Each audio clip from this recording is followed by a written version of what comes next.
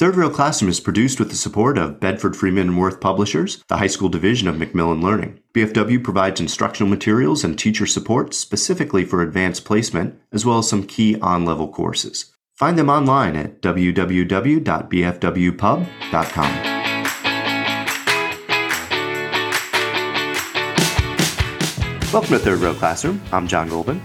In today's episode, I'm going to interview Dr. Eunice Han, an economics professor at the University of Utah. She's a labor economist specializing in labor relations and educational policy. Her research focuses on workers' well-being and inequality. What I want to talk with her about today is definitely a third rail issue: teachers' unions. Since throughout this season, Santha and I are going to be making the case that we teachers need to get better at our jobs, we have to ask about the role of teachers' unions in this process. Do they protect bad teachers, as some people claim, or do they help create conditions for teachers to improve? That's the question I want to ask Dr. Han. Well, Dr. Han, welcome so much to Third Rail Classroom. Thanks for being here. Oh, thank you for having me, Ms. Golden. So, while your research certainly covers a wide range of topics, much of it seems to focus on the impact and role of teachers' unions. So before we get into what your research has found and what it all means, I'm just curious, what's drawn you to this as a topic in education and teachers' unions in particular? I get this question a lot. So I grew up in Korea, South Korea, and teachers in Korea are well respected and they're well paid. And about top 5% of high schoolers can enter the teacher preparation program. And the national licensing test is only done once a year. So it's pretty competitive. And Korea also has several teachers' unions, and people don't really blame teachers' unions for students' poor performance. But in the US, I heard that the teachers are often talked about as public enemy. So that was kind of wondering for me, but if teachers' unions are inherently bad, then the cultural difference should not play any role. So that kind of curiosity led me to the topic of unions and the educational issues. This is fascinating. I am always curious about the ways that teachers are perceived differently. Do you mind just elaborating just a little bit more on your experience? Just not as a researcher, but just as a person living here in the United States and someone who's lived in Korea. What is the difference in perception of teachers in these two countries? So just personal perspective, right? Mm-hmm. Teachers will be one of my top choice for career if I still were living in Korea. Mm-hmm. In the US, not so much. That makes a huge difference, right? So there's a Right. reason why Right. teachers are respected. Right. They get paid well. That's the first two most important things. And I think the job security wise, I think it's pretty similar. Once you become a teacher in Korea in the public schools, then yeah, you're set to go. And once you get a tenure in the United States, you're set to go. But the path there and then after that is very different. Mm-hmm. So knowing all those differences, if I have daughters, then I will probably not say, hey, do you really want to be teachers? Well, in this condition, and if she says, I have passionate for teaching, I love students, then why don't you go for a professorship instead of a teacher? That's what I probably say, knowing all these dynamics. That doesn't mean that I don't respect teachers. I actually have huge respect for teachers because you guys are going through all this and then still choose to be in the classroom, right? So that makes a huge difference. If teachers are drawn into the teaching sector in Korea because of all these benefits, it's different here. The teachers are drawn to the classroom because they love it. I think that a lot of people, and even actually some teachers, probably have this sense that all teachers' unions around the country are roughly the same. I think we talk about them as a monolith. Teachers' unions this, teachers' unions this. But in your work, I think that you've kind of defined teachers' unions sort of on a scale of relative strength. Can you talk a little bit about what it is that distinguishes the types of unions that you see around in the United States? Sure. So public school teachers, public sector workers. So teachers' unions are governed by public sector labor laws. The things that complicate everything is because each state has their own labor laws towards public sector workers, depending on where you are, the teachers' union will face different circumstances. So states like New York and Massachusetts, some states have duty to bargain laws, which means that school districts have to bargain with the unions if demanded by the union. But some states do not even allow collective bargaining by public school teachers. And some states have something called like meet and confer instead of collective bargaining. And some states allow teachers to strike, while others don't even allow teachers to strike. And before Supreme Court ruled that the non-union teachers don't have to pay union dues, or not the teachers, but non-union public sector workers don't have to pay union dues in like Janus case in 2018, some states were able to collect some dues from non-members. So these are all playing different roles in the legal environment towards teachers' unions. So teachers' unions, not the same everywhere. They're very, very different. Thank you so much for that clarification. I think that makes a huge difference in what we're going to talk about next, which is the ways that unions can support teacher growth and teacher professional development. But I'm curious, do you have a sense, and you may not, but do you have a sense in your research about the percentage of teachers that might be working in conditions of sort of what might be considered sort of a strong union as opposed to something else? Do you have a sense of the sort of proportions in that?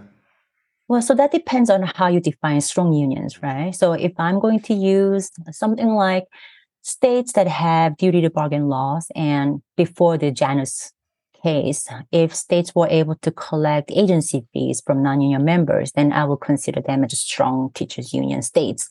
Then about half of the total public school teachers belong there. Mm-hmm. And that's about 1.5 million teachers. And they teach about 25 million students. Okay. So you're talking about a significant portion of the teaching population and the student population. So that's where I think we want to sort of drill down here in a little bit. That in this season of the podcast, what we've really been exploring is the ways that teachers can get better at their jobs. And we have to get better at our jobs. Like that's a guaranteed statement that we believe in here, and I believe in myself. But I think there is this idea out there among the general public and even among teachers that teachers' unions protect quote unquote bad teachers. In other words, that if teachers have these union protections, there's no incentive for them to get better at their jobs because the unions will protect them. So I'm just curious about what your research has shown about that sort of idea and approach. Yeah, but I've heard the stories before, right? Like teachers' unions protect bad teachers, and there's teachers called lemons, right? But I actually find those stories myth. In my research, I found the opposite. So district with strong unions, they fire underperforming teachers at a higher rate than district with weaker unions. So the idea is that the unions negotiate higher pay for teachers and higher pay and other good things, right? Good benefits for teachers. So knowing that the district will have strong incentives to dismiss underperforming teachers before they get tenure. So I don't even find the evidence that the unions protect underperforming tenured teachers. So that gives me like evidence that once teachers receive tenure, it's hard, not impossible, but it's hard to fire them regardless of the union strengths. So tenured teachers are a different story. But for the untenured teachers, unions are actually the tool that makes the district more proactive in letting bad teachers go. So it's the opposite of what people believe, that teachers' unions do not protect bad teachers. Actually, they are more likely to let bad teachers go before the tenure. And tenure for most districts and most teachers happens at what year in employment in most districts? Oh, it varies a lot. Right. Some states don't even have a tenure law, and some states have maybe 2 years, some states have 5 years. It varies a lot. So there's an incentive on the parts of both the union and the districts and the state to make sure that portion of time prior to tenure is actually a time for really close sort of support, evaluation, feedback, so teachers who aren't maybe to that level that we want them to do can pursue other options. Is that true? Yeah. Okay. So I want to focus then, we have to be talking about student achievement, right? Because I'm not in this business to just protect my job. I'm here in the business to try to improve student outcomes. So I'm curious what your research has shown about the connection between a strong teachers union, again, however we're defining that, and student achievement in those states and districts. Do you have any kind of sense on what that's found? I do find that the students' outcome, like test scores and high school dropout rates, those they are better in the district with strong unions. Even in the states that do not allow collective bargaining, the higher union membership among teachers is associated with better student performance. And I think it's partly because the teachers' unions support pay structure that reward more experienced teachers. And also teachers' union bargain for higher spending, general spending on public education. And that can be used for like improving student outcome differently. So I don't believe that the teacher can be better at their jobs through other means, because our teachers, most of them I know, they are already motivated to be in the classroom, even in the hard situations. And they are self-motivating to be better at their jobs. So I'm not even sure if the policy or any kind of a different pay structure can really give them enough incentive to be a better teacher. I wholeheartedly agree. Um, and I'm curious because, post Race to the Top, there were a lot of states that were putting in a lot of pay incentives, supposedly to try to increase teacher performance. I don't know if you did any research or if your research has touched on any of that, but I am curious, have you found any connection between incentives like higher pay based upon teacher evaluations and any kind of student outcomes? See, I have not researched on the topic, but I know the literature that they are in consensus. We don't know if the paper performance works well universally. Some researchers find some positive connection. Other researchers find no evidence at all. So based on that, I would not conclude that the paper performance will work well in the education sector. Again, while I'm a teacher, just because they're going to give me a salary increase for like 5%, if my students do better, I'm not even sure if I'm going to change differently. If I knew a better way of doing it, I would have already done it. Exactly. That's why I love talking to you right now, because we're just talking logically here. I mean, we know that's how it is, and we also know that our students change year to year, and the idea that somehow this population of students, my students will fluctuate like this, and it depends upon the course that I'm teaching in some ways. So those incentive structures just always seem destined to not be useful in that way. So unless something changes, 1 week from today, from when we're recording, my district will go on strike. We voted to authorize our bargaining team to do so.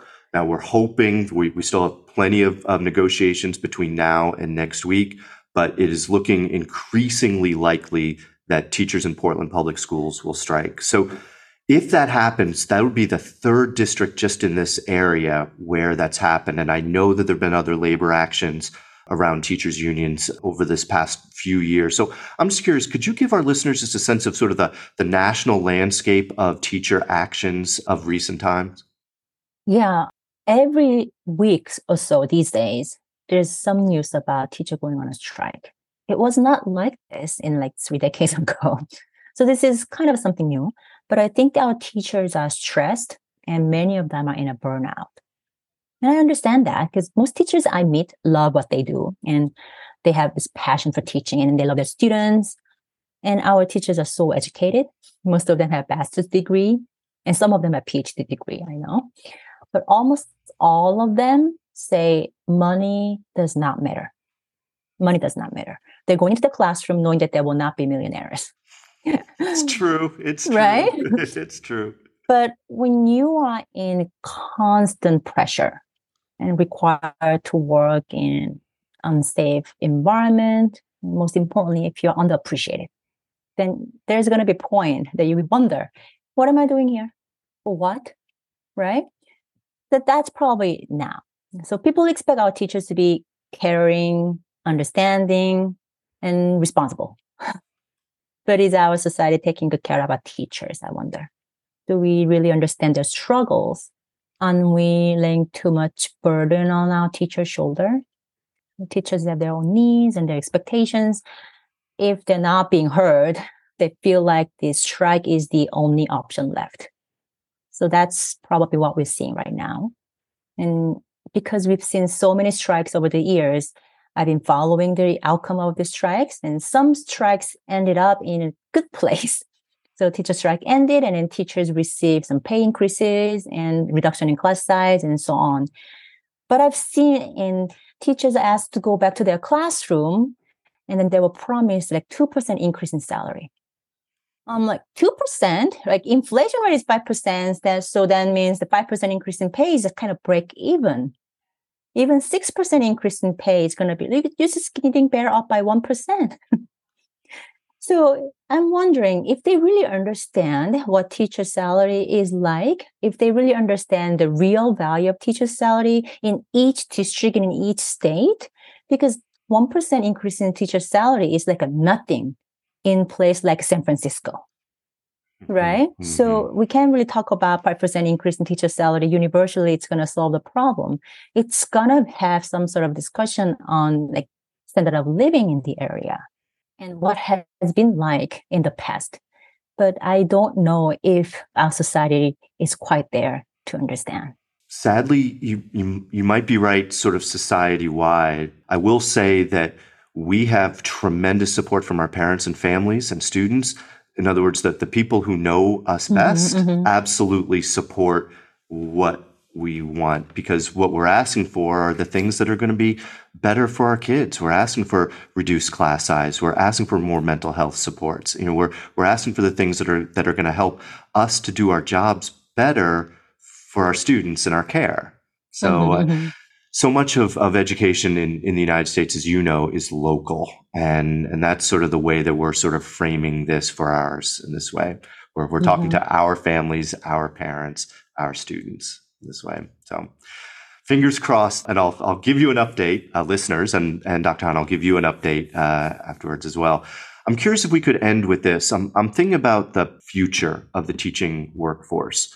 Right now in my classroom, I'm working with a student teacher. She's from the University of Portland and she's studying to become a teacher. And I have to be honest with you, sometimes I wonder why anyone enters this profession. And luckily, the student teacher I'm working with loves the work and is passionate about it and wants to do it. There aren't enough of hers all around to fill the ranks of the workforce we need. So especially from your perspective as an economics professor and focusing on this, what do you think the future of the teaching workforce is going to be? And could you also talk a little bit about the role that you think the decision in Janus is going to play? And if you can, for our listeners, could you just say a little bit about what that decision was for the Supreme Court and how it's going to impact the teaching workforce going forward? Okay, a good question. So you mentioned you have a tremendous support from the parents, right? Which is very important. So the public approval rate for unions been like the highest since 1960s, which is great. And workers are unionizing in new territories everywhere, which is also great news. But the thing is, there have been some anti-union legal changes across the United States. Some states adopted right-to-work laws. Some states limit the bargaining power of unions of public sectors. And even the Supreme Court ruled that the anti-union ruling, like no, you cannot collect any union dues or agency fees from the non-union members, even though their contract is covered by the union negotiation. Right. And that's what we call Janus. Janus, yes. So that decision, if you think about all these legal changes happening these days, it's all sort of anti-unions. So we have this in consensus, right? The public approval is really high, but the law is not pro-union. Law is actually anti-unions. How is this happening? Right? So teachers' unions are the backbone of public sector unions. And public sector unions have been the stronghold for the labor unions for several decades. Private sector unions been like staggering, like at 5%, 6%. It's so small. But public sector unions are kind of a 30, 40. So they're the backbone. So teachers' union represents teachers, not just union teachers, but also non-union teachers. Because again, their contract will be covered by the same terms. And the collective bargaining agreement that the unions negotiate is applicable to all the teachers in the same bargaining unit. So knowing that you should understand teachers' union not just for working for the members, but all teachers. That's kind of a key in understanding what teachers' unions are there for. When unions have less bargaining power, both members and non-members are going to be affected. And since Janus, because non-members don't have to pay union dues, you can kind of free ride, right? Your contract is covered by the union negotiation, but you don't have to pay any fees for that. So that's called free riding, right? And then as a consequence, the union's going to have some finance issues, right? Their union due is going to be significantly reduced. And then also it's going to cast doubt on the future of the unions, right? So the public approval is important, of course, but we need more pro-union labor laws and the better enforcement of the existing labor laws. That also means that we need more teachers and their supporters in the local, state, and federal government so we can actually move forward with a better legal environment. So I keep hearing a lot about a coming teacher shortage, and I'm curious, is there a shortage that's coming? And if so, what role are teachers' unions going to play in trying to address that shortage? So you mentioned briefly that you have a student teacher and she's very passionate and she loves students and she loves being in a classroom. And you said there's not enough of her. That's probably the main reason why we have a teacher shortage in this nation. If you have to rely on a workforce that's passionate about their working, regardless of the pay, you're going to be out of luck.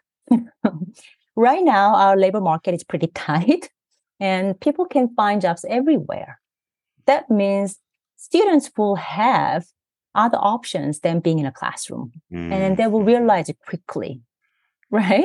So yes. if you want to solve the nationwide teacher shortage, then you got to do from the bottom. We know what teachers ask for. We've seen teacher strikes. Then why don't we just listen to their request?